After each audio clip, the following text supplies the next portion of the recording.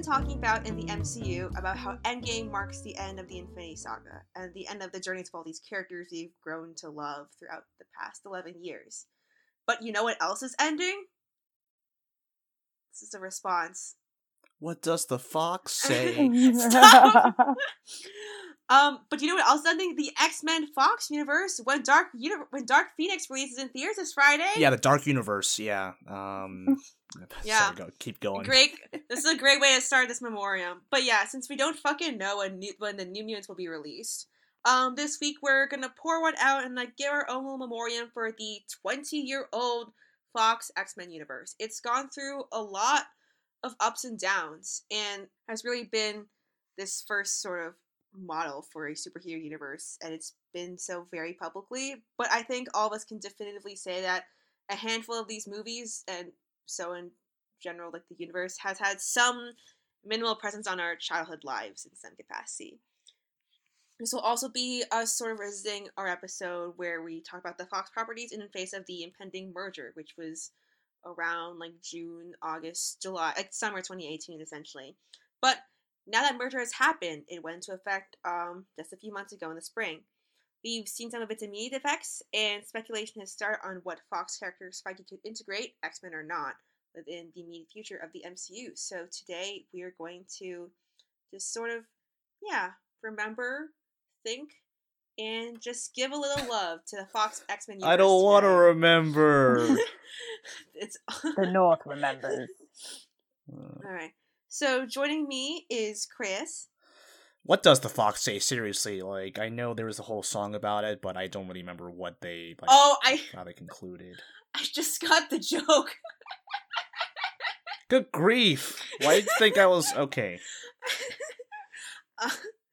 Yeah, that's our question of the day. What does the fox say? But also joining us is Sabrina. Hello. I don't have anything fun to add. Just your fun self. Yeah. So to start off this memoriam, sort of remembrance, we're just gonna go around, just give just some initial general thoughts about the X-Men Fox franchise in a whole, what are some our memories attached to it, our favorite movies or moments, less than stellar moments, which there have been plenty. That's a metaphorical passing around the bottle, just giving your own sort of thoughts, essentially, in what this franchise has been throughout the past 20 years. It certainly hasn't felt like 20 years, I guess. I mean, all right, let me rephrase that. First of all, we should acknowledge Bryan Singer is a terrible person. Yes. Good. Needs to be said. We should certainly address that first. That'll be irresponsible because he has had a hand in around half of these movies, whether it be directing or producing, co-writing, producing, has creepily been standing there at premieres. I don't know, but yes, Bryan Singer is an unfortunate presence on these films. I would not really... It's not a cohesive bunch. It's a very strange mishmash of... because it's not even X-Men. You got, technically the Ben Affleck Daredevil is kind of thrown in there, and then you have the Fantastic Four films, whether it be, the two Tim Story films, and then Fan Force Dick, whatever the hell that's called. So whenever I think of the Fox Marvel quote-unquote universe, I just always think of mismanagement and, just kind of chickens running around without their heads. That being said, there are still standout films amongst them.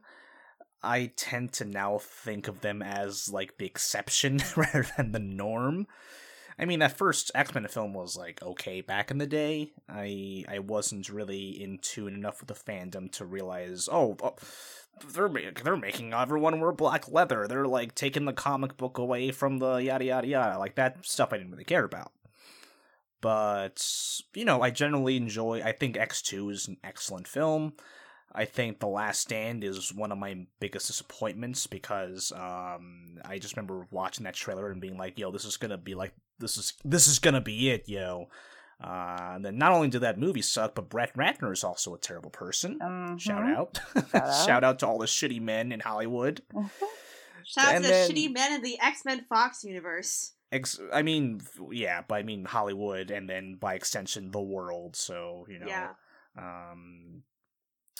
Then, I missed out on that first Wolverine movie, and then First Class was just kind of like when timeline stuff just started to make no sense. So then, whether it be like executives or producers or writers and directors stopped caring, it just all went into like a weird swirl of timeline nonsense, and then it became pretty clear they were trying to kind of like compete with the MCU in some ways.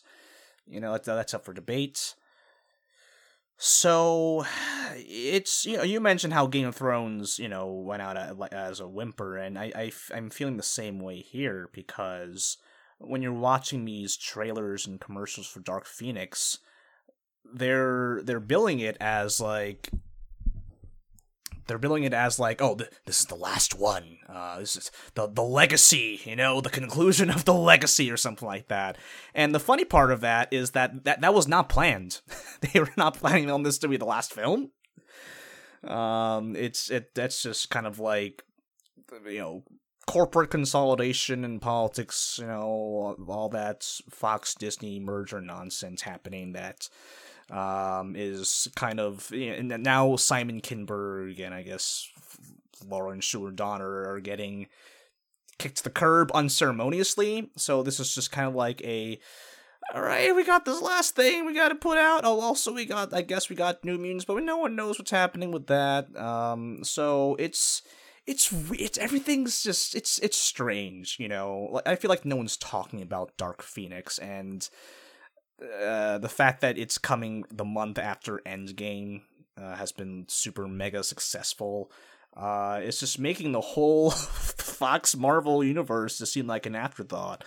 But I'm curious, Izzy, Sabrina, if you have any feelings on how those films, if its legacy has been felt in other superhero fiction or just Hollywood in general. So that's my piece. I don't know about its legacy being felt, mostly because I feel like when it comes to the X-Men Fox franchise, it doesn't feel like it's really one whole piece, or at least for me. Because the franchise has been rebooted and redone, we're kind of at a place now where, to me personally, it feels so split. Like each chunk happened at a different point and it doesn't feel connected at all. Like for me, Fantastic Four, the ones with Jessica Alba and Chris Evans, feel so different. Obviously to Fanforstic, but not in a way that really reminds me of a legacy. But I would say that I make that statement because I don't have that kind of connection to the X-Men Fox franchise as I do to the MCU. Even though it's kind of weird because I should in a way, because of the fact that X-Men was probably one of the first franchises that I really got into, because as a kid I grew up watching the Famke Janssen versions with her playing Jean Grey, and I am the biggest fan of that entire cast. And I love Halle Berry as Storm, and they all made such a massive impression on me as a kid, but for some reason the reboots felt like almost like a fresh start, to the point where you could kind of erase the previous films, which I guess is exactly what a reboot is supposed to do. But for me, I really wasn't taking like the previous films to have meant anything more than childhood nostalgia. And I sort of see these films as being so much more present and important to get right in a way. Yeah, it definitely feels like they're in a time capsule. Because, like, the first X-Men was made in, I want to say 2000, might be 1999.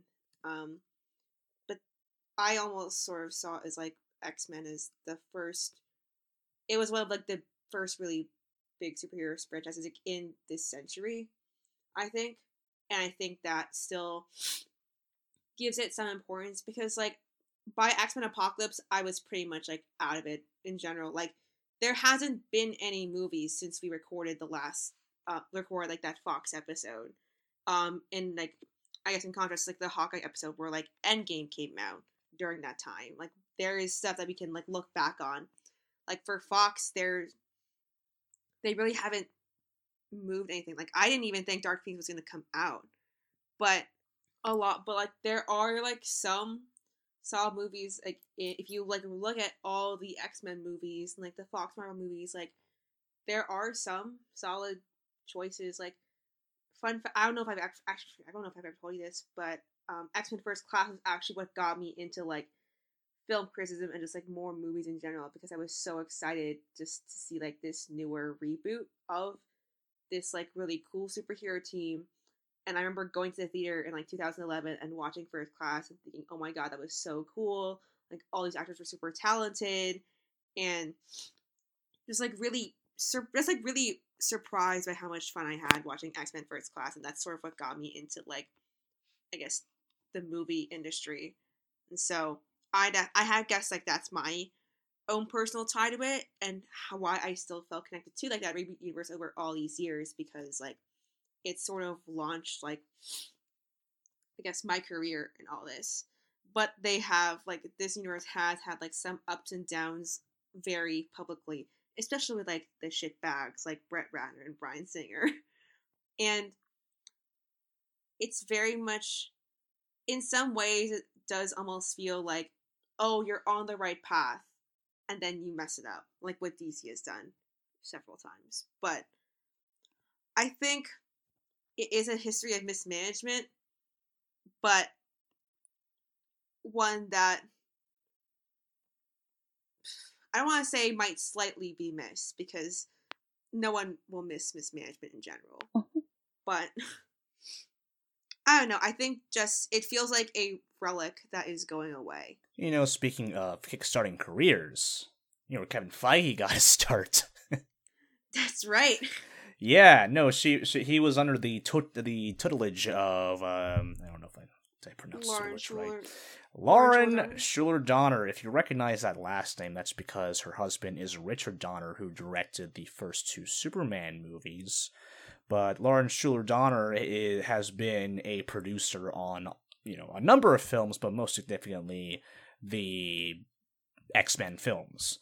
And I guess Deadpool is also included in that. And, you know, she made Kevin Feige an associate producer on that first X-Men film, apparently because he's such a comic book nerd.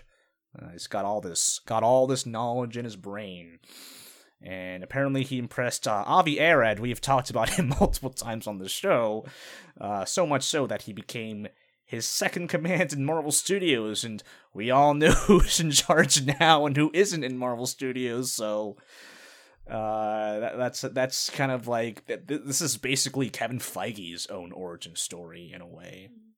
Yeah. But you have to remember, like, they like made this in 1999. It released in 2000, probably the summer, I think. I mean, double check that. Yeah. But regardless, that was after July 14th, 2000. You know, before that, you had like Batman and Robin from Joel Schumacher in 97, and that kind of like turned off people from superhero movies. You were getting close there with Blade from not Marvel proper. I think that was a New Line Cinema joint, and then you had, you know, Spawn, which I guess is like, yo, look how comic book movies can be, like, dark and edgy. But X-Men is like, okay, yes, we're gonna take away the yellow spandex and whatnot, but hey, this is some comic book movie shit right here. So I consider that first movie to kind of be the beginning of an era. Yeah. Oh, definitely. And you know, like that X-Men, for that first X-Men film, like, I'm not sure if it holds up. Like, I don't think it's that great of a movie, but it walked so Batman Begins can run in a way. Would you not say? Or maybe that gave way to like the Spider-Man movies from Sony, because the first one came in 2002. Like that thing was in development hell for the longest time, and I haven't done the due diligence on this, but I would not be surprised if the success with the first X-Men film led to Spider-Man actually being made. Yeah, I think that makes sense. Like, it showed like that superheroes can be like cool and like gritty and edgy with like their black leather gear, but like it showed that superhero movies, like, it was a departure from like those like campy Batman and Robin films, because they were so hated. And I think like people appreciate like I think people appreciated Bryan Singer's take on it as a director. Because like before he turned out to be a shitty person, like he is Before credited. people found out he was a shitty person, Yeah. because he was think that's like the 90s with Apt Pupil, like that was before X-Men Yeah. 1, so Yeah. the But man yeah. has- Before yeah. people found out like he was a shitty person, like he is credited with most of the success, and I think it definitely doesn't hold up. Like I remember seeing X2, like and thinking like, oh, like this is like kind of overhyped, but like I still think it's a great movie. I definitely need to watch it again. I but watched was- it like several months ago, and I still liked it. But like that's X2, just is me. that the one? Is that the Striker? one? Right. Oh, that guy. Okay, so the one where Bobby freezes the hallway and makes that like big wall of Yes. ice. That one, awesome. Yeah, Loved that one. That's the That's same the one one with the where, girl like, with the he- knuckles, right? the knuckles. She was cracking her knuckles. She was like another Oh, type the of Lady Deathstrike. yes, Yeah. long fingernails. There's that part where Stryker's men are like attacking the X Mansion, and this got so close to a rated R rating because Logan was just like just slashing, just murdering these dudes like in the mansion, like defending the children. It was just such this like freaking intense scene. I barely anything matches to that except for like literally Logan, I would say. Yeah. Yeah, like I remember I watched X2 like when I was pretty young, so I definitely need to watch it again. But like I remember it was still, I mean, I thought it was still better than like The Last Stand and X-Men, but like that wasn't a high bar. Yeah, Especially for The Last Stand. here's the last thing I'll say about X2, but it's a very prime it's a prime example of how to successfully converge multiple storylines, because it's a big ensemble cast, and probably the biggest flaw that X2 has is that some characters get more attention than other ones. But the way everything converges in Alkali Lake, and you would have things happening in one storyline that would inadvertently affect the rest of the story. So like there is this one scene where Jean Grey is like wandering, and a brainwashed Cyclops comes up and like attacks her, and she reflects the blast, but it causes this big With the tree, right? reaction. It causes this reaction that causing it causes like basically a ticking bomb, or like the dam is going to burst. And throughout the rest of the sequence, you see other people like being affected by it. You see like cracks start to form in the walls, and you see like water starts to drip on William Stryker's eyeglasses, and just like the whole cause and effect and everything happening in one location. It's almost like you're like watching a play, and like it's like a giant stage that's like cut in half, and you can like see where everyone is at the same time. It's just it's so good. David Hayter, who voiced Solid Snake on Metal Gear Solid, wrote the screenplay, so I credit him more than Shitty Bryan Singer, just saying on the record. But anyway, that's my X2 piece, if you want to move on. Actually, nice segment, because the next segment is sort of us just touching very briefly, because there's a lot on the Fox Marvel films. Like Fantastic Four is here. I didn't watch these, but Daredevil and Elektra are also here. Like, so just us really touching briefly on these movies, like just if they've added like any value or just like any memories you've had with it, just really talking about them and whatnot. Why the sigh? Okay, yeah, there's a lot of crap here. Yeah, there's a lot of crap. We're probably gonna skip over most of the crap. But like, Are we gonna go in order? That will make sense. Okay. that would make sense. Although, like, we did start off with like X2. I mean, X-Men was okay. There was the freaking Statue of Liberty, and then Halle Berry says, "Do you know what happens to a toad when it gets struck by lightning?" The same thing that happens to everyone else, Right. and then you find out that Joss Whedon wrote that line. It's a good cast. Yeah, like, it definitely feels like very 2000s. Like, when I look back at clips, like, I mean, like- it still feels. like it looks 2000s. Like, Oh but yeah, that's just, like, also- absolutely. Yeah, it definitely looks 2000s, but to be honest, I haven't seen most of these films in so long. The only one that I remember, well, we'll get there. It's fine. But yeah, I feel like they definitely, I don't know if they aged well. I feel like why wouldn't they?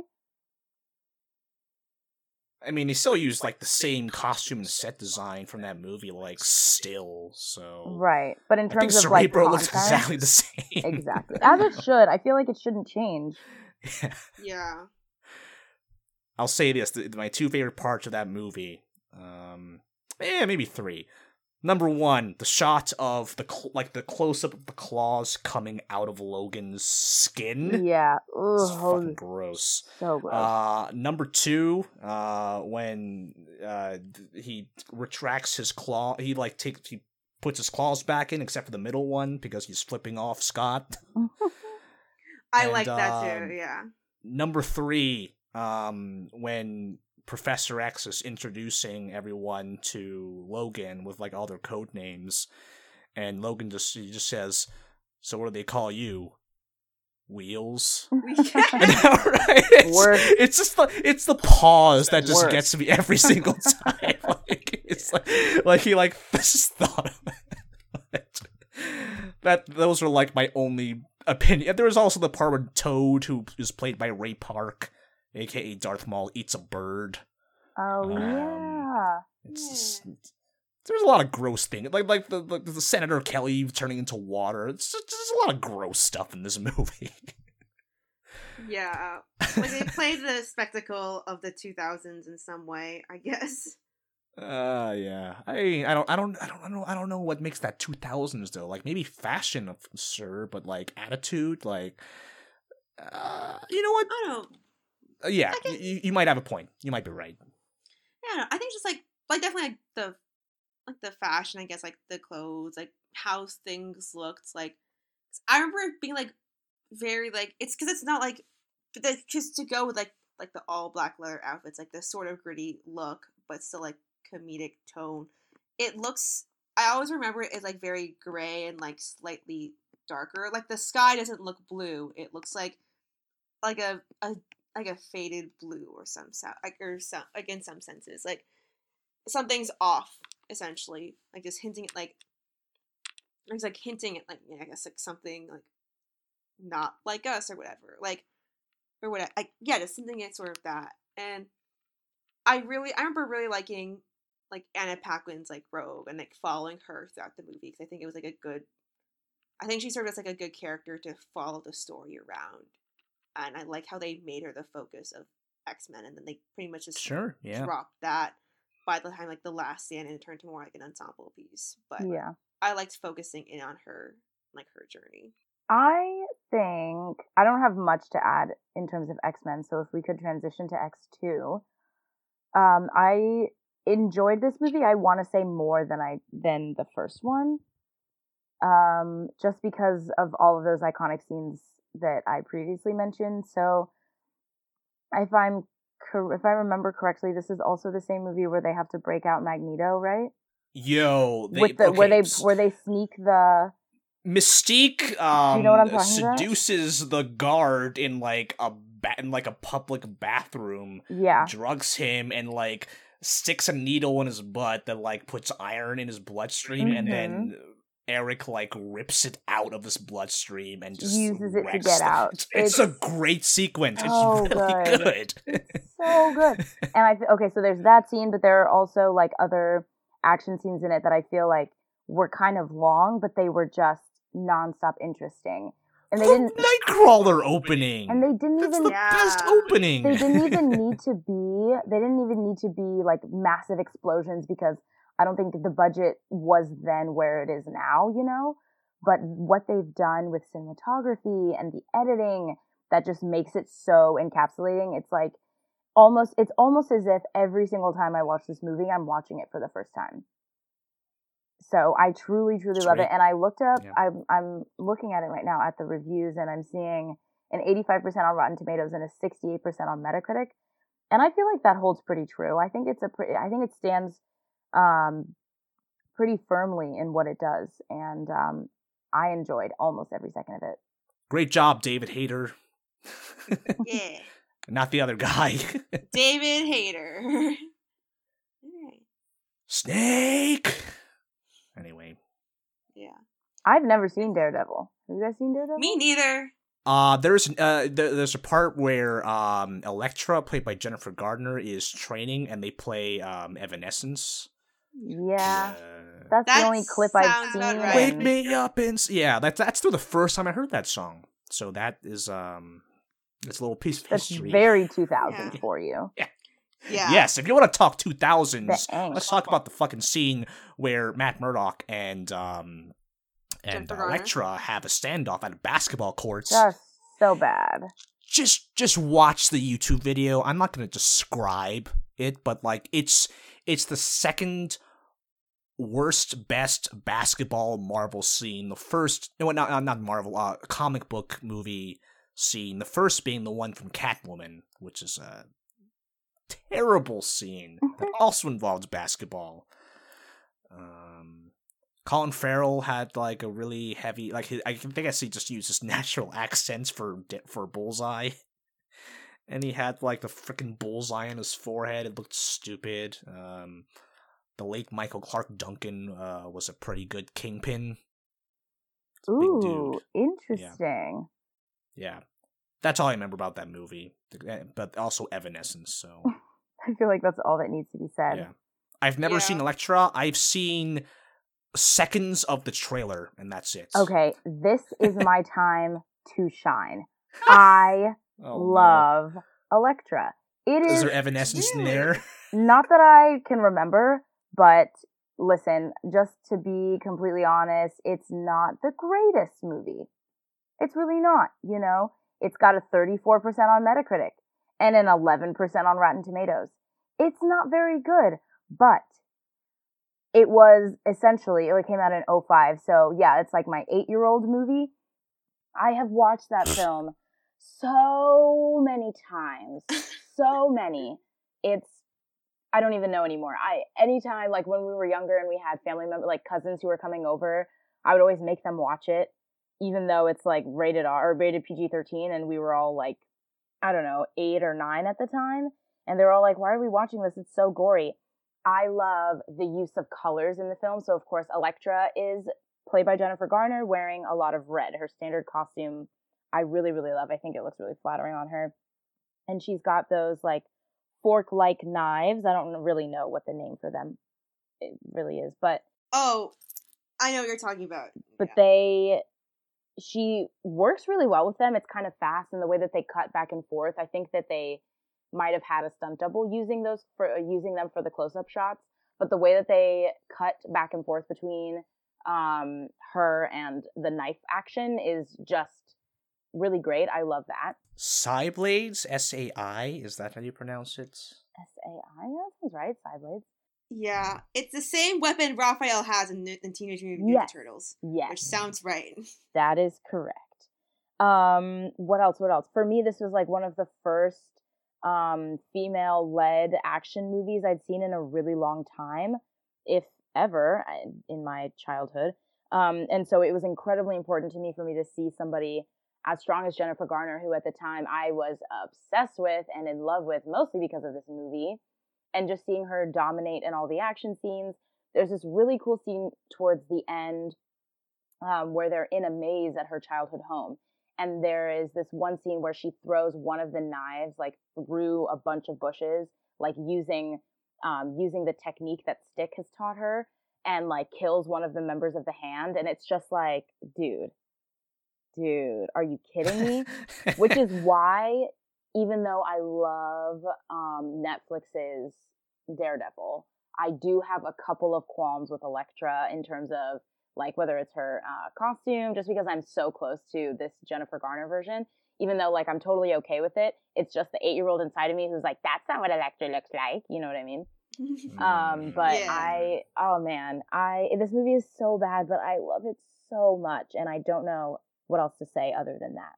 Yeah, because like I haven't watched Elektra either, but like, see, it's like those childhood ties that like, and just ties like we've had like just this, like our own personal histories, like this that just shows like this Fox has like owned Marvel, like these portions of like Marvel for like 20 years. I'm 21. It's like that's most of my life, and so right. Yeah, I think like I thought that was really cool, and not gonna lie, didn't expect that, but still think it's really cool of like how you would just drag your like I dragged my cousin to see Alvin and the Chipmunks. You dragged him to a much cooler movie to see. Right. You're valid. Yes. Maybe not with Alvin the Chipmunks, but Elektra. Yeah. I haven't watched Fantastic Four either. Okay. Wait, what? You've never Okay, here's the deal. Here's the deal. It's not very good. But... Everything I'm going to say about Fantastic Four 2005, you can literally copy and paste that for what I'm going to say for Rise of the Silver Surfer, because I feel the exact same way about both movies. You know how people complain about how there's too much comedy in MCU films? Yes. Let me tell you about Tim Story. A man with a last name so mighty that he became a storyteller, I presume. But you know, Tim Story has mostly made like comedies with like usually with black actors. You know, he's done like Ride Along and the first Barbershop movie, actually, now that I remember. I believe his next movie is the new Shaft movie that is releasing this Friday in theaters. Also with Dark Phoenix. Right. But like Tim Story, I get the impression is a comedy director. Like that new Shaft movie looks funny. It's like that. Okay, that's not what I expected from Shaft, but okay, sure. Right. But Fantastic Four is a straight comedy.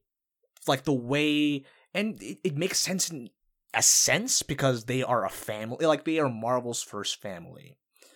So when you look back at, say, like a Nostalgia Critic review, and he's like complaining, why aren't they fighting crime? It's like, okay, it's a family story. Like this is a family unit. That is what makes Fantastic Four special.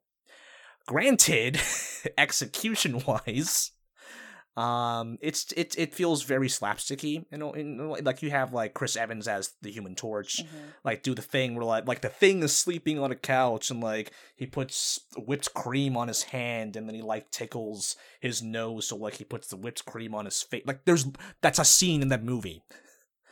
And yeah, like. It's a real scene they shot.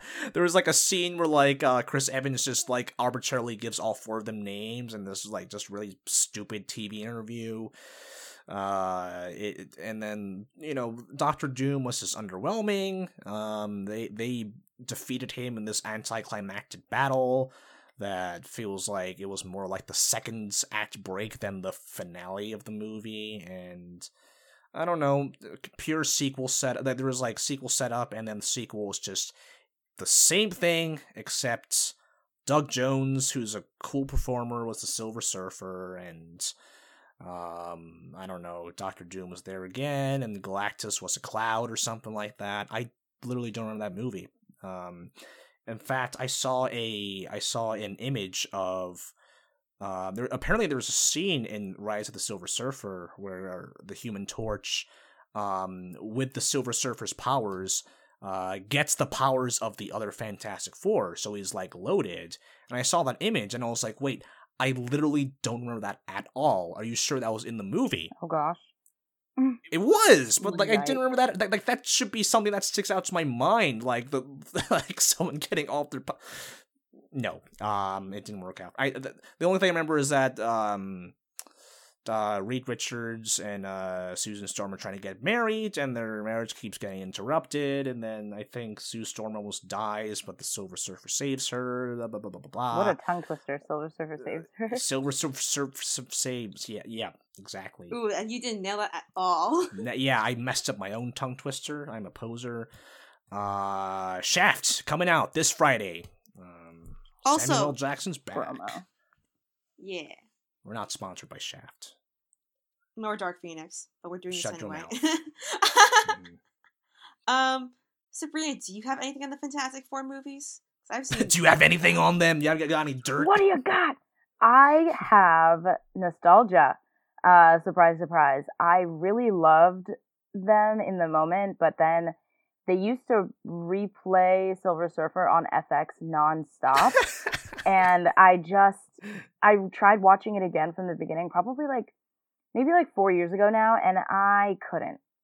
I was like, what were they serving us? I don't like this. But I did love, much with the next iteration of Fantastic Four, I did really like the cast.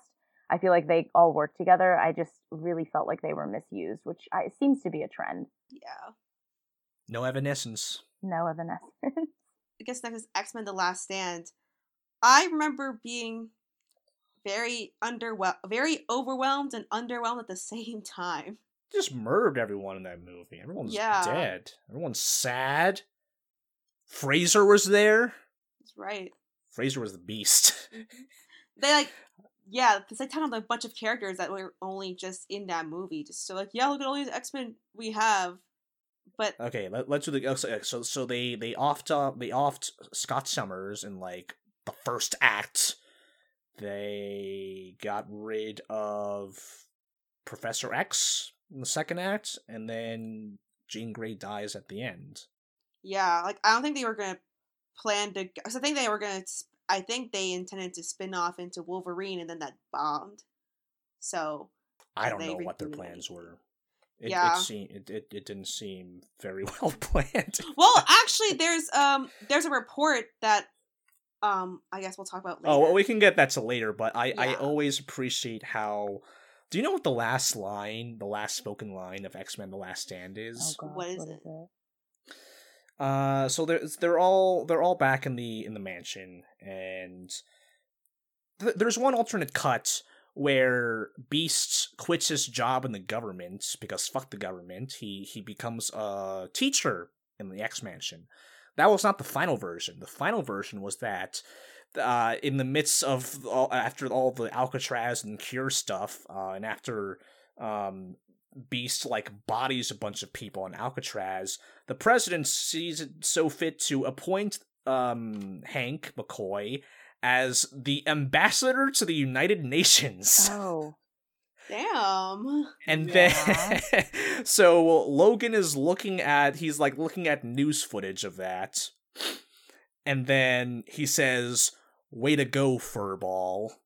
And then walks out, and the camera zooms out. Then it goes to the park where you see Eric in the park, and he's he moves the metal chess piece. Credits roll. So the last line was "Way to go, Furball." Yikes. And I always think about that. But I think about that's this funny. Oof.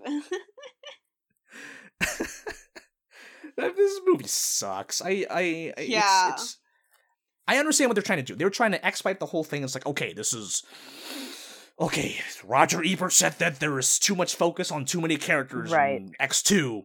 So it's just gonna be also Halle Berry wants more screen time, so this is Wolverine and Storm's Last Stand. Colossus has one line.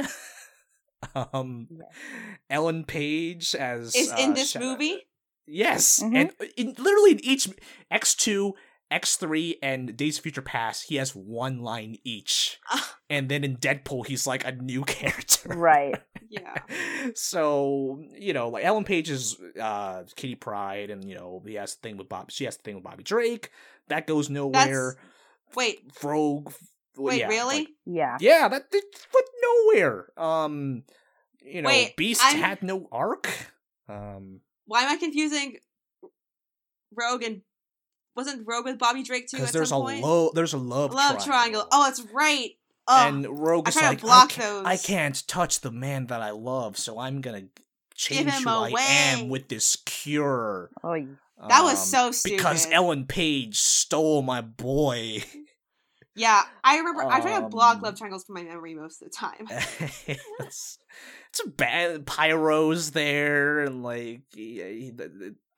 there is a part when he and Iceman are just they're shooting fire and ice at each other, and the generic two people shooting beams at each other shot, and then the fire is about to overtake Bobby Drake, but then he turns into ice, and then he headbutts him, and then I don't know if he died or not because they never follow up on that.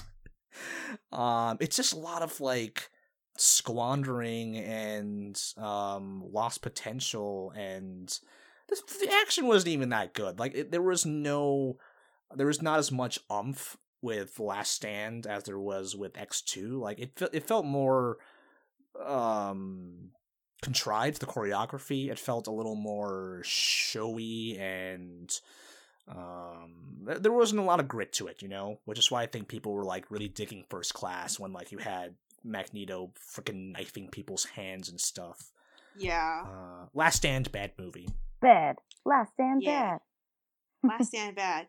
Before I unleash into First Class, is there anything we wanted to say about The Last Stand or Wolverine before I move into? So here's the thing: I have never watched I have never watched Origins in full. I have never watched it from beginning to end. Never. I have always caught it in the middle while it is playing on cable TV. I've always caught it at the same scene where he's in the middle of the road in the desert. I have also never seen it from the beginning. But I do know that I don't really like it that much, and that I do love Liev Schreiber as Sabretooth. Sure. It's Victor. That's about it. Yeah, so, the thing with that movie is that because of my weird situation, I don't know where certain scenes are in the movie. Right. I have seen Wade Wilson chop up bullets with his swords. There's one part where he chops a bullet in half, and then the two halves of the bullet each hit a different person, which is stupid. Yeah. Charlie from Lost is there, and he turns on a light bulb with his hand.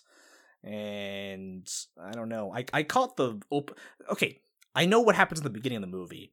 There's a part where little James Howlett has the bone claws come out of him for the first time, and I guess he stabs someone. And then it does the thing where he's kneeling down on the floor. It's there's a fucking thunderstorm, and he yells to the sky with his claws I'm a monster, and he yells no while the camera is slowly flying up pointing down at him. And I believe they do this twice in the movie. The second time when he finds his girl dead as an adult. So it has that shot is what I remember. Also, that Asian sniper dude murdered that poor old couple on the farm who was harboring him. Again, that's all I remember about that movie. Yeah. I feel the fact that we've not, either have not seen or not seen it fully just speaks a lot about what this movie ended up being. Young Cyclops was there, young Professor X was there. And the attempt that Deadpool was made. Yeah, here's the thing, that was Weapon X at the end. They weren't saying, oh, that's our official, okay. Alright, they were saying he's a Deadpool of different powers, but, they sewed his lips because William Stryker was annoyed by his quips, which is a very Deadpool thing. That's kind of funny, but that's not what you do for his first on-screen appearance. Which is what made Deadpool 2 that scene so much funnier. Yeah, absolutely. Yeah. He's Baraka from Mortal Kombat, but with laser eyes. Right. What the fuck was that? And bad movie. I know people think that the CGI in particular is just really bad. I can't speak to that because I have not paid attention to it. Yeah. First Class though. First Class. CGI. Let me tell you about. Wait, was that a segue? Yeah. Oh yeah, First Class. Let me tell you. I remember. I guess I don't remember how I got interested in First Class, but I remember being really excited to see it and like keeping up with it because they're like, oh, like because it was like, oh, they're rebooting like the X-Men, but like it's younger, and I thought like, oh, more relatable because I am not in my 30s. I am a teenager, and First Class has teenagers, so I thought it was like a really cool like. I thought it'd be like a really cool like origin story, and I was really excited for what First Class would do, like how the movie would be in general. And I could say that I think it's still like one of my favorite movies. Like definitely part of it is nostalgia, but I just remember like getting super. I remember that as a movie that really, like, as I mentioned, like did start off like my my film like interest in the industry and like this legacy I've made for myself. And I was okay. I guess like I don't know. Like that's bow down before. That's big and grand. But like yeah, I loved all the acting. Like I had never heard of like any of those actors before that movie, except like Hugh Jackman in his one cameo and like Lucas Till. And I was like, they're all amazing. And I was like so blown away as a kid, and I just remember really having still having like a really fun time with it and really liking it and getting super into it. And also it got me into Matthew Vaughn, and that also and like how good of a director he was, and so that was something I also really liked about it. But I think it was a really it's definitely like I think if I watch it like now, I don't know how much I'd still love it, but I think it definitely was a good step towards like making their new like Fox's new X-Men universe like what they wanted essentially. Like I thought it was like a good step in the right direction. I thought the movie was okay. I remember the internet was not happy about the pre-production. Like during pre-production, they were not fond of a lot of the casting decisions and the story decisions. I mean, there is a story called First Class in the X-Men comics. I don't know much about it, but people are like, oh, this is nothing like First Class. This is gonna suck. And then it turns out people like the movie. But I remember the movie just kind of came out. Like, there wasn't like a giant marketing push. It was just kind of like, okay, here's the... It felt very disconnected because Matthew Vaughn almost made The Last Stand. And, you know, he probably hated how it turned out. And he also is aware that Brett Ratner is a tool.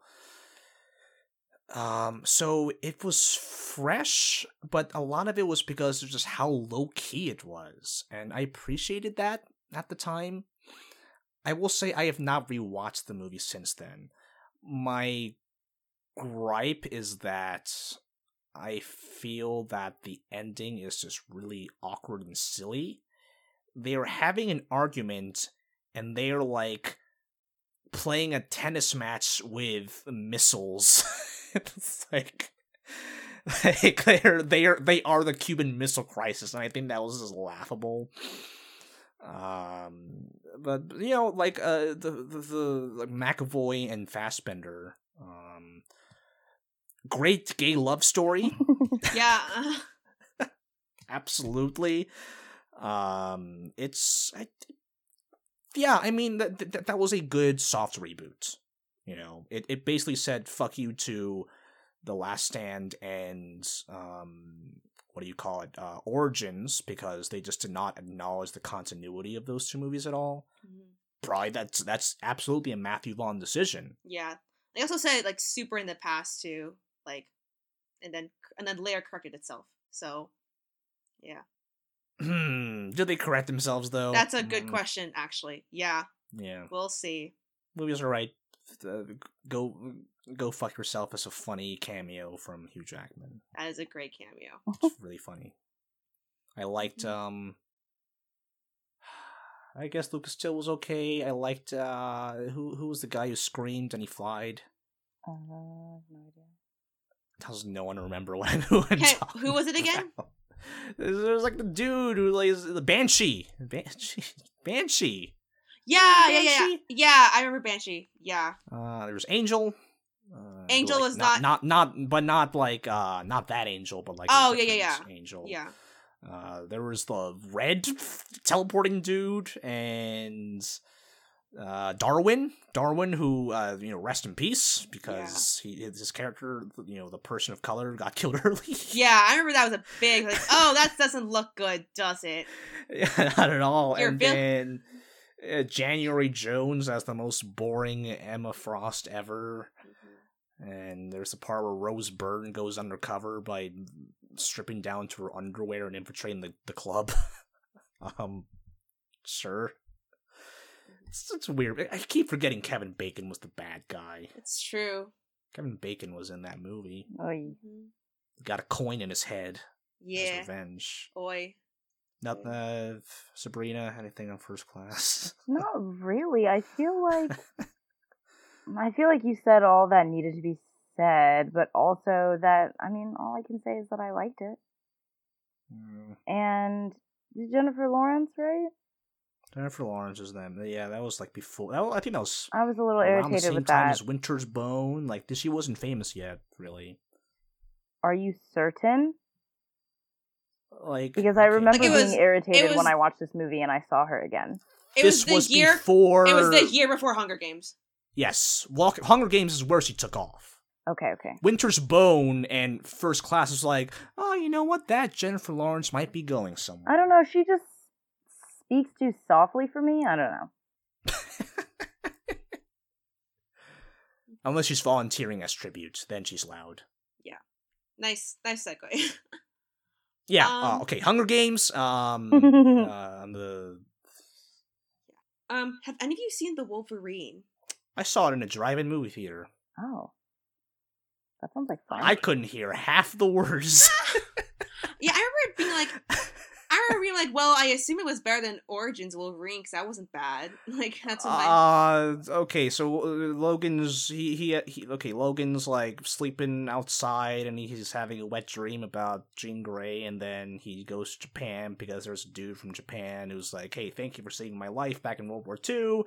And then it turns out the dude just wants to take his life away, and then he kind of takes it away with the poison lady, and then he starts running around to save this other lady in Japan, and then he jumps on a train and he like lunges a lot, and then he gets shot by a bunch of arrows at the end, and then he fights the fucking Silver Samurai, and they keep going down all these floors, and you have no idea how tall this building is, and then he gets his adamantium claws cut off. Then he yells, and then his bone claws grow back, and then he says something bub, and then he stabs the old man and then kills him, and that's it.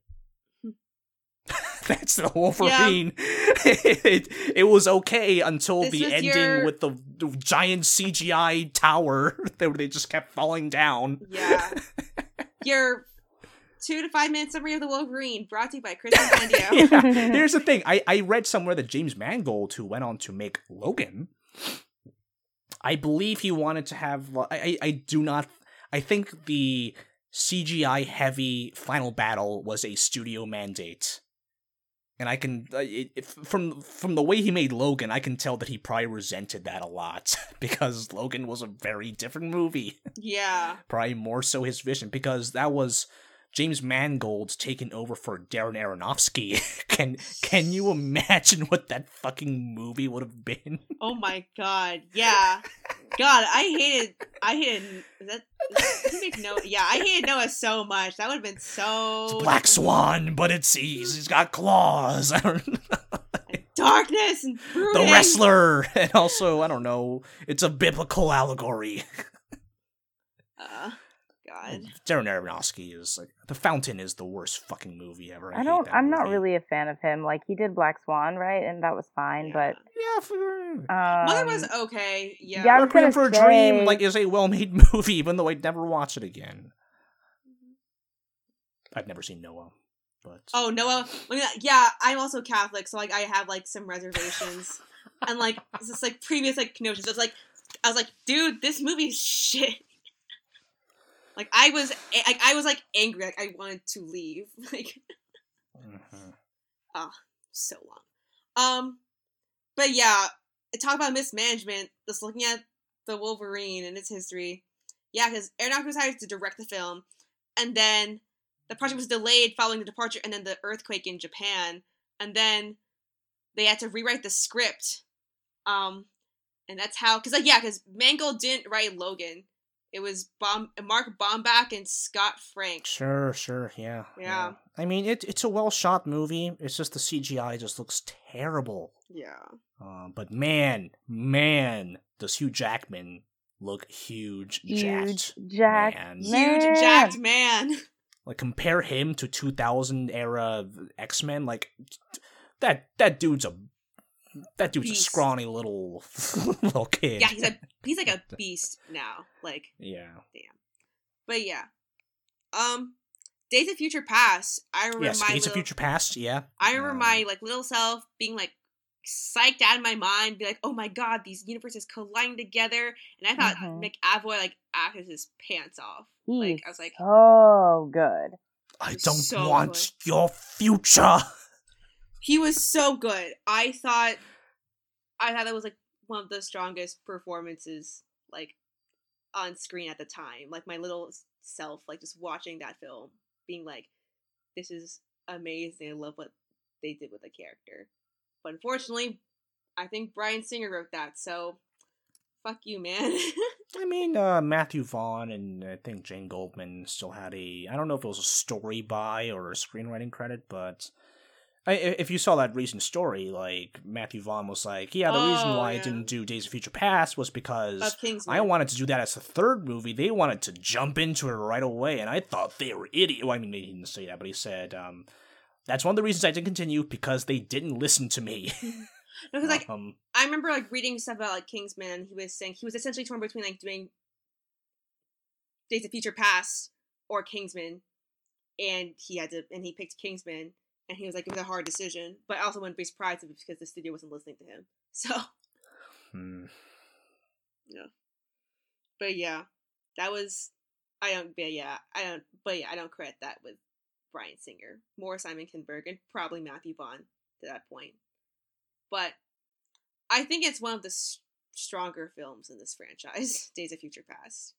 I like the future parts better than the past parts.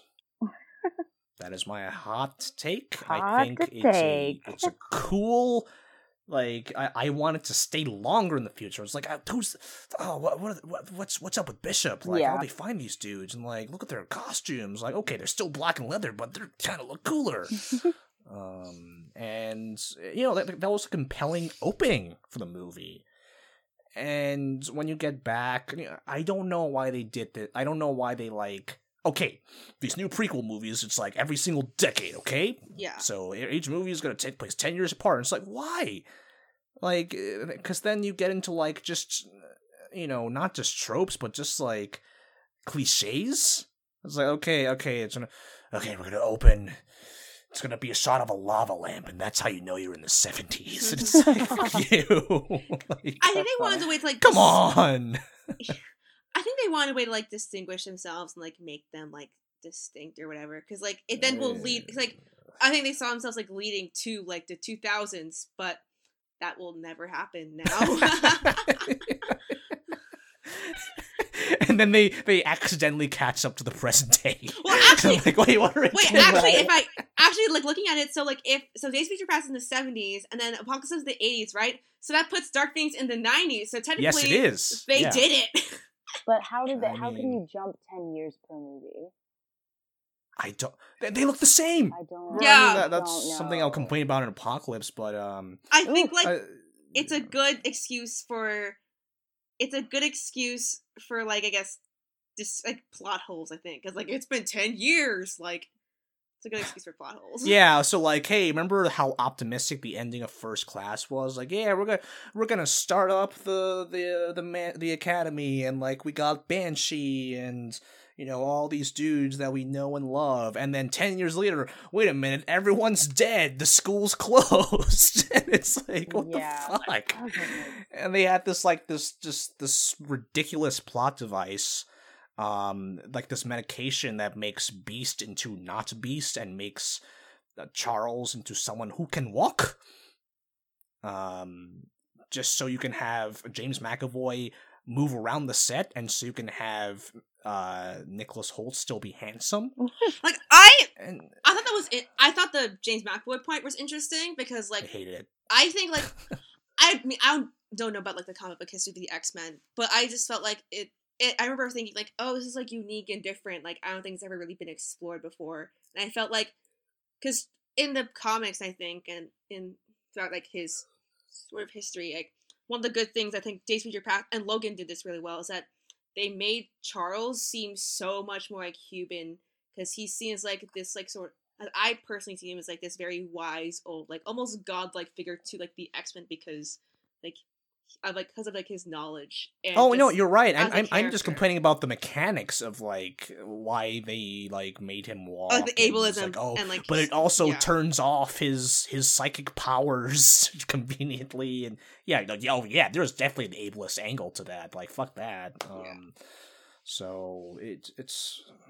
And then the ending is just, again, people standing around awkwardly while the main characters have it out, and it just so happens that the President of the United States is one of the people awkwardly watching everything. Right.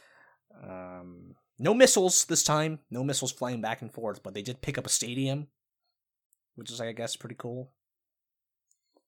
How did Eric put metal in the Sentinels and that made him able to, like, mind control them? Whatever. I don't care. Don't answer that question. Space science. Peter Dinklage was there. Yeah, Peter Dinklage was there. William Stryker was there, but way too young. I think Days of Future Past is a little overrated. I also think First Class is overrated, so like I'm talking out my ass. I would like to watch the Rogue cut when they put more Rogue in it. Yeah, I love Rogue. She's one of my favorite characters, even probably from the animated series time. And so it's really sad that she doesn't get as much of a role in these live actions. Yeah. The fact that they called it the Rogue cut is fascinating to me. I'm not going to say anything about Fan Four Stick because I did not watch it, except for the last scene. Well, Sabrina, unleash the beast. Oh man, I only saw this movie once when it came out, and once again, I was so let down by the way that they misused the cast. So you had Miles Teller, Jamie Bell, so Miles Teller as Professor Reed, Jamie Bell as the Thing, Kate Mara as Susan, and then Michael B. Jordan as Johnny Storm. And, at first it was like, oh, that's so cool that, like, Johnny Storm's going to be black, and then Kate Mara is playing the adopted sister, and whatever, and this is cool and great, and race-blind casting, I guess, and I'm really excited because these are all, like, young actors who actually have talent, like, no shade to like the Ansel Elgorts and of the world, But at the time that they were cast, they were just ready to just blossom in this role, and I couldn't wait for them to completely take the story in a new direction. Also, no shade to Ansel Elgort. I love him, and I love Baby Driver. I'm just saying, like, they were kind of forcing him on us, and I wasn't really a fan at the time. Anywho, so when it came to this film, I was excited in the beginning. I was really about the hype. I really wanted to see the way everything played out, but I was pissed off from probably the first 5 minutes. I don't remember the opening or anything like that. I was just hoping that at some point it would just turn around. Johnny Storm is a cool guy, and he really just wants to do what he wants to do, but his dad is a researcher and is all like, oh, you need to get a real job. And, everything was very tropey and played up, and the sort of attraction between Reed and Sue felt so uncomfortable. Like, it was not believable at all. And I felt uncomfortable instead of, like, kind of envious, how I was with, I forget his name, and Jessica Alba in the past. It didn't feel genuine. I know that there had been articles that had come out saying that the director made them all very upset and made them very uncomfortable. And he marched back to his trailer after having one of the final meetings with the producers and just cut the rest of the film himself. And it just looked like it. It looked like the whole thing was thrown together and that we were trying to be convinced of something that wasn't really convincing. I feel like the threat of the antagonist, whomever he was it was not Dr. Doom. Threatening.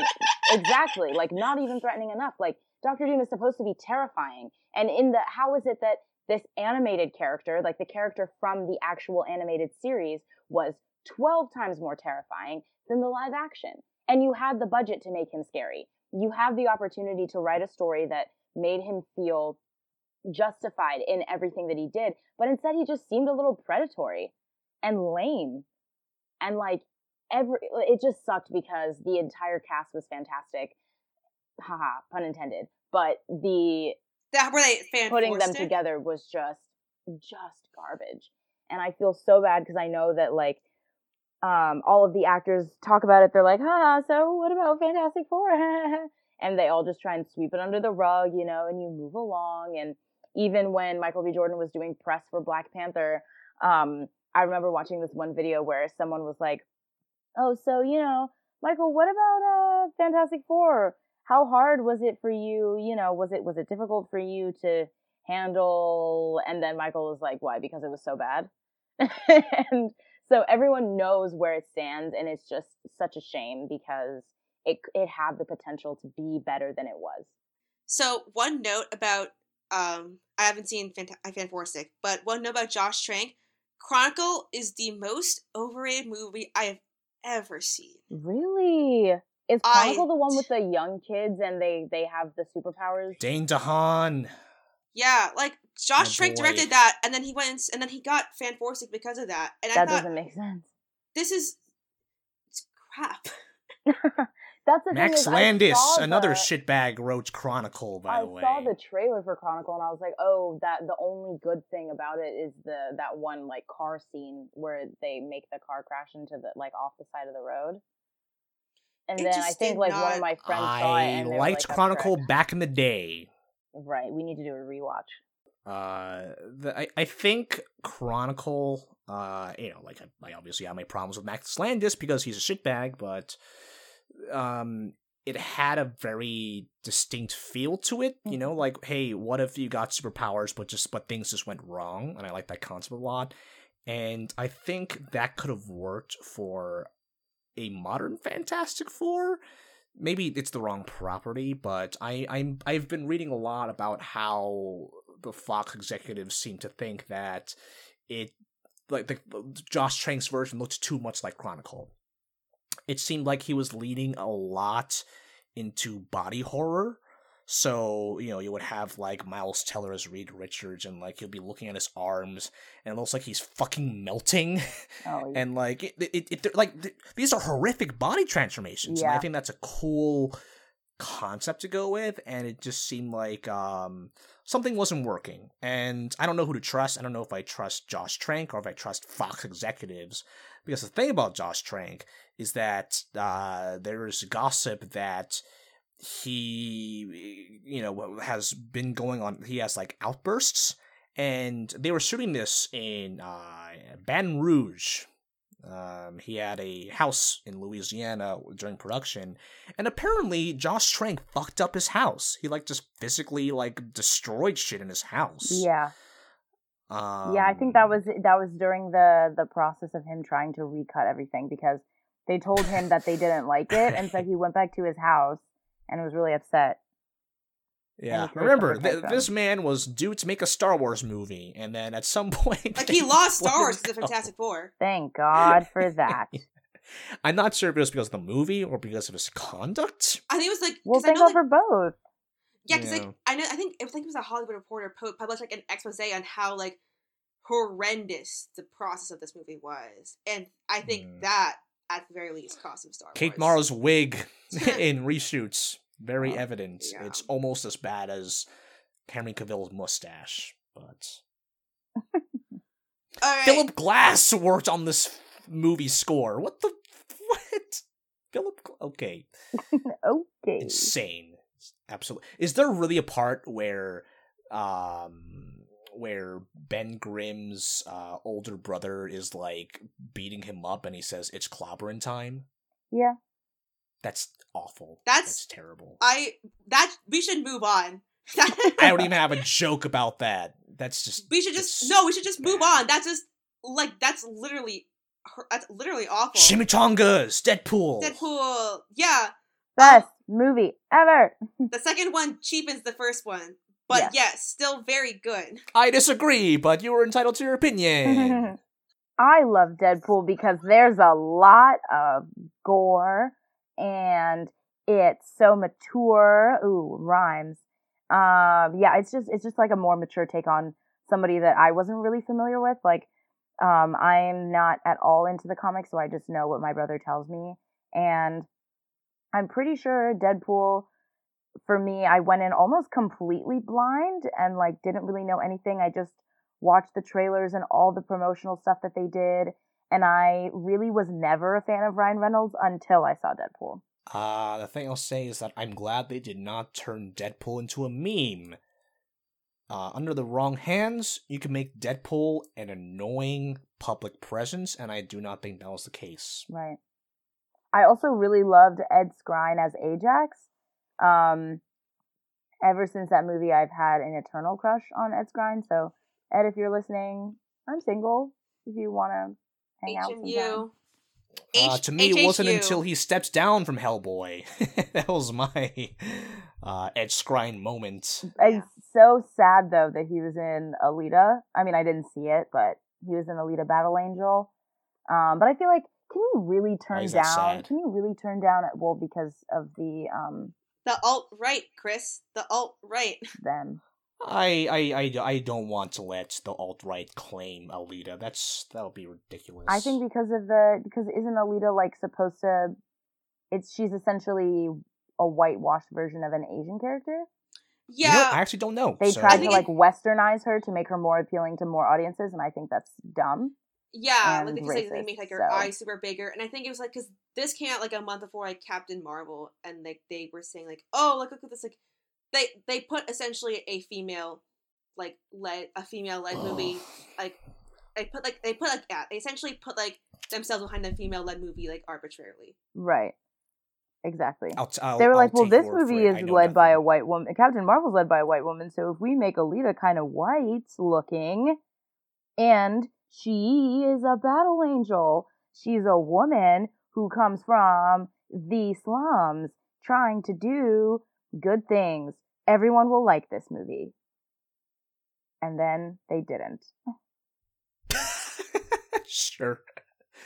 Okay, again, I know nothing. There are people who I trust who like that movie, but again, I know nothing about the subtext and the context, so I will defer to you two. Alright. Yeah, I also like Deadpool. I think, the second movie does cheapen, I think, how I remember the first one. You keep saying that. Yeah, because, I'll go into it in Deadpool too, but I think, I think the first movie, it did a good job, really bring, a great original take, on, it did a good job, I guess, interpreting the sources to justice, and, I appreciate that. But I think just how the future, I think if it had just been by itself, it would have been a really great, movie, and, just proof, yeah, we did it. And then they did more, and it just didn't. We'll get to that in Deadpool 2. Apocalypse. I will say one thing about Deadpool. It's there are some surprisingly serious moments. The part when the lab is on fire and he's naked and fighting Ajax, that was a heavy moment. And then he gets stabbed with the. It's really intense. It's really intense. It was more than I thought I was gonna get. Apocalypse sucked though. So bad. Yeah, Oscar Isaac was wasted. Everything they've built will fall. Yeah, I just exactly. I just didn't And the like costume was how. so bad, and Alexandra Yeah. Shipp's accent is terrible, and I feel bad because I like Sophie Turner, but I don't think she's that strong of an actor, and what else? Jubilee? Oh my gosh. They Lana wasted Condor. Lana Condor. Everyone only knows Lana Condor because of To All the Boys I've Loved Before. But if you were real from the beginning, you would have known that even though they were parading their token Asian actor around, They cut her scenes and they only put her in this. they just paraded her as a token for the entire press run, only for the movie to come back and her to have like 45 seconds of screen time and one line of dialogue.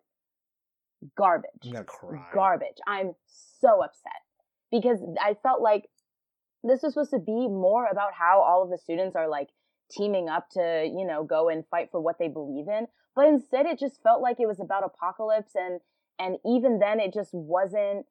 It was weird. Like he popped up and went to go collect Magneto, and I was like, wait, what? I understand why you're there, but I don't understand why how you've managed to garner all of this support from all of these other people who have. I'm gonna make some cool outfits for you. I'm gonna. Yeah, no, I'm really just not the biggest fan, and what they did to Oscar Isaac's voice didn't make sense. And Oscar Isaac even said, like, he was like, it was really hard for me to take it seriously because I would walk around and my suit would just be squeaking. And I was like, are you kidding? What is up with these people? Everything they built eventually did fall, so I liked the school scenes when it's just like school stuff happening, because that's what I wanted this movie to be. Then it all got interrupted because of bad philosophy from Rubber Oscar Isaac and introducing a wife and daughter for Eric just to kill with like a single not even like fast bow and arrow. Yeah, that didn't even make sense. Was that the scene where he uses the dog tag to kill everyone? He uses a necklace of some sort. It might have been a dog tag, but yeah, I don't remember. I liked the effect of using the necklace, and I love the cinematography in the woods there. But again, like, what a waste of characters. He's really trying to just lay low, and you're not giving him any reason to really want to fight. It's a bad movie. They were trying to make it like a John Wick thing, where like, kill his dog, he'll go crazy. Except it's a wife and daughter. It's a wife and daughter. Jesus. Yeah. Here, and you know how the movie ends? It ends with more awkward standing around while a big thing happens, and everyone's just staring at that big CGI fight scene. I guess this time it was Jean going off Phoenix. Which, remember, that happened. This isn't, like, Dark Phoenix is not the first time this is gonna happen for her, so it's a bad movie. They tried to do Quicksilver again, and it wasn't as fun. They killed off Lucas Till unceremoniously. They did a cheap Alkali Lake callback, and they like took Hugh Jackman out of a cage and just let him loose for a while. Like, what the and then he had a moment with Sophie Turner, who is a child? Right. That's disgusting! Bryan Singer sucks. He sucks. Also, the post-credit scene had nothing to do with anything. They never followed up on that. I don't even remember what that was.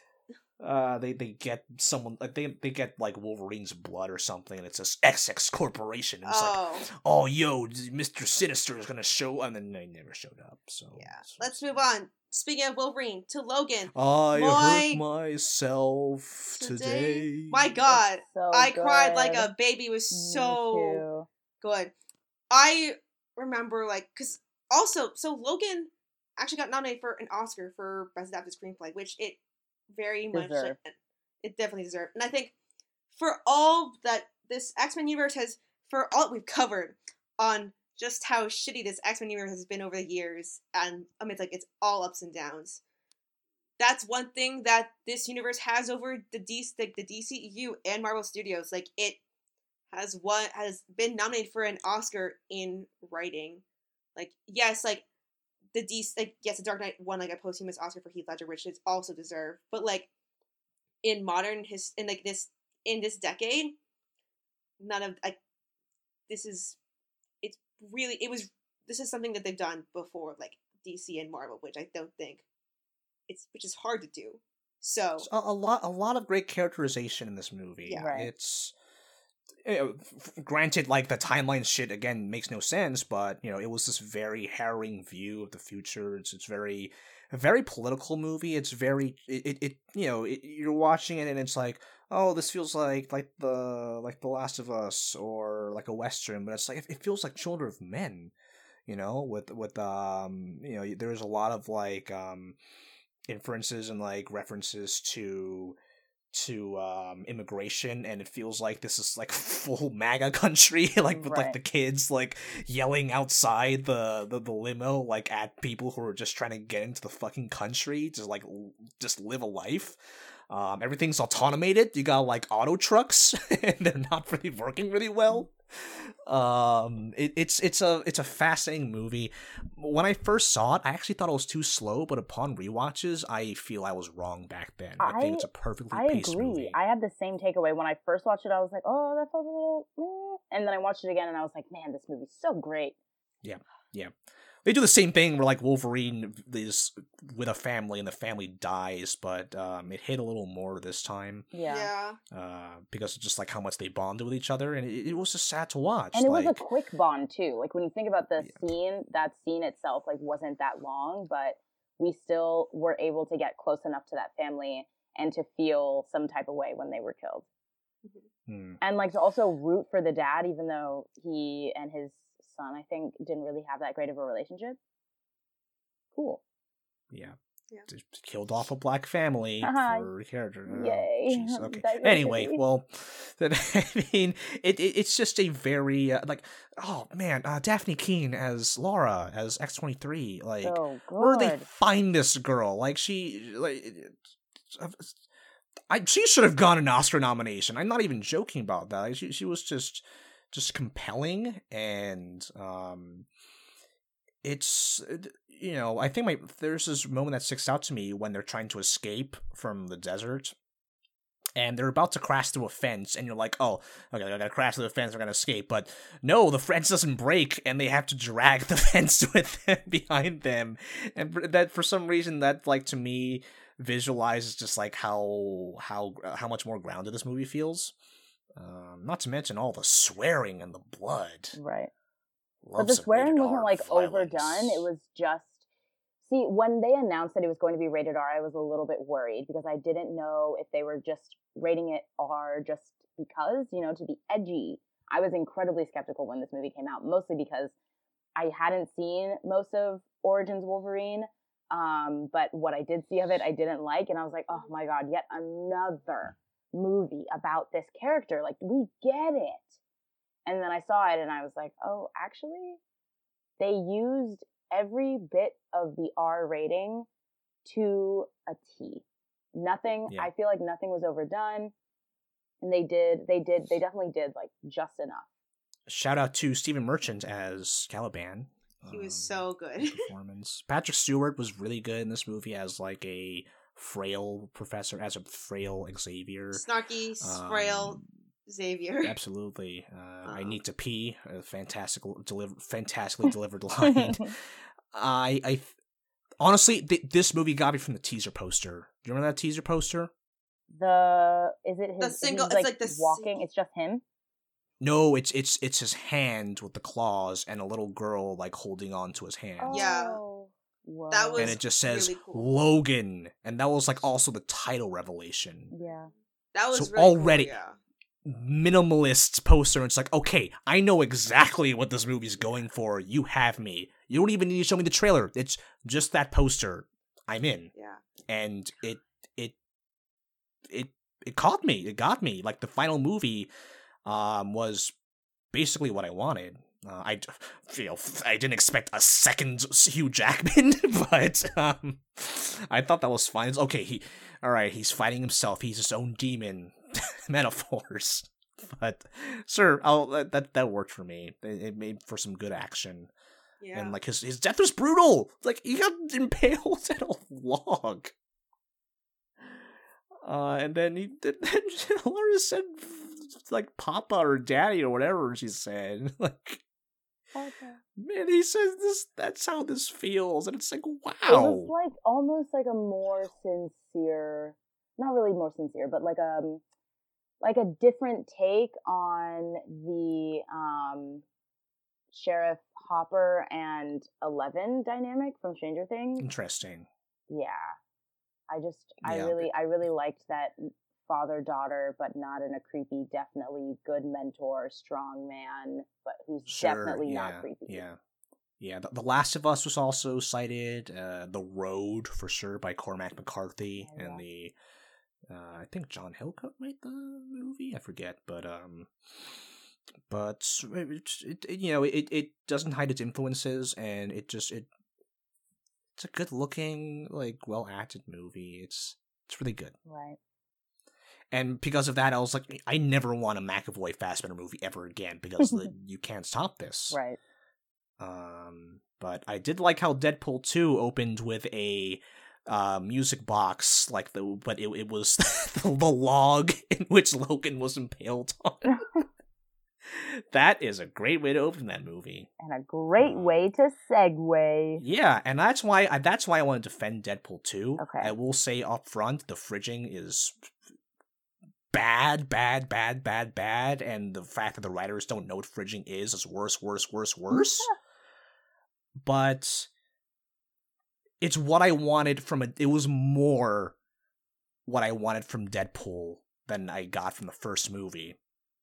I felt the first movie, because you don't know how this character's going to do, they have to kind of play it safe a little bit. It felt a little more traditional.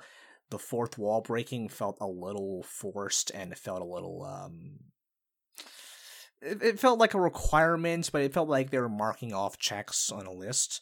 Whereas Deadpool 2, I felt like it was much more reactionary to movies that were coming out at the time. Like, in the same way the comics are to other comics and just media in general. So you had things like Wade Wilson is literally ranting about how much of a showstopper Logan was, and the movie begins by him saying, what can I possibly do to top that? And that's exactly what I wanted. Like, the movie was a response to, like, what is happening in real life. I just think it went too...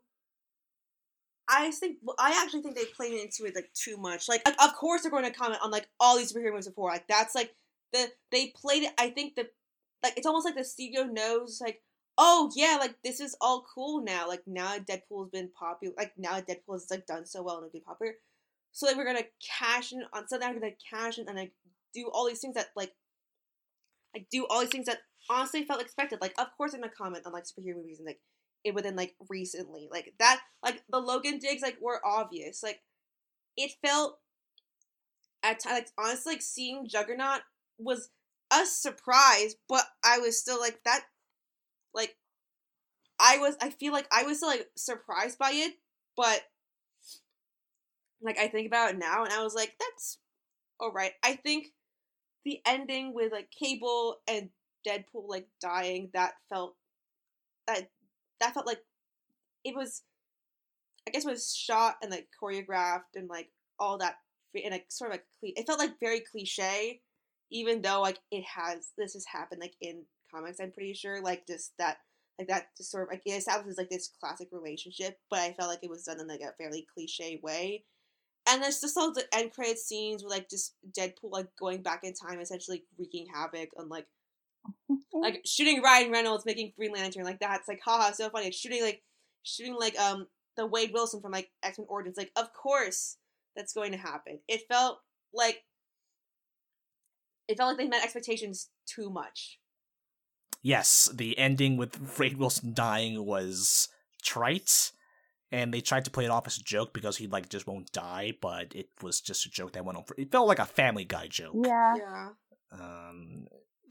I will say, though, that's probably just we had different expectations, because I expected more of this from Deadpool 1, and I was left disappointed. So, obviously, we are operating at different levels. This is now very interesting. Yeah. Huh. There were fourth wall breaking things in Deadpool 1 that I was rolling my eyes at. It's like, okay, yeah, that's the obvious joke to do, or like that wasn't even like well thought out. That was like a first draft joke. Whereas I liked how I've always believed that Deadpool is like a comics character who jumps out of the page. You know, like when you play Marvel vs. Capcom 3. One of Deadpool's special moves is he picks up the health bar and he beats you with it. Like, that is like I want Deadpool to go too far, because to me, that's not Deadpool if he doesn't. He's supposed to stick out in that way. There still has to be some restraint, because again, there's the concern of him just becoming a meme. Like, you don't want Deadpool to become as annoying as, say, the Minions. Mm-hmm. Yeah. And there's just a lot more visual humor that I appreciated. I can't really think of any, like, because Deadpool 1's funny, but I can't think of any shots that are funny. I can only think of dialogue moments that were funny. Deadpool 2, I can't stop thinking about that one shot of the guy running away from Deadpool, like in the foreground, and in the background you see like this drug lab, and you see Wade just like murdering everyone in these like very creative ways with a narration going on. It's all happening in slow motion, and it's just fucking beautiful. It's hilarious. The domino it's well sequence is composed. like really well done. I will say that. Like Zazie Beetz. I love her. Also, I will agree with you. Fridging is very, very bad, and the lack of non-fridging also very, very bad. I will say that. My one qualm with Deadpool 2 is that they introduced all of these sidekicks who then just died. That made me really upset, because I love Stellan Skarsgård. Bill. And I was really excited to see him, like, vomit acid and stuff. That's why I thought it was funny. I was so sad. I should have expected because they shot. And like the wood chipper, come on, man.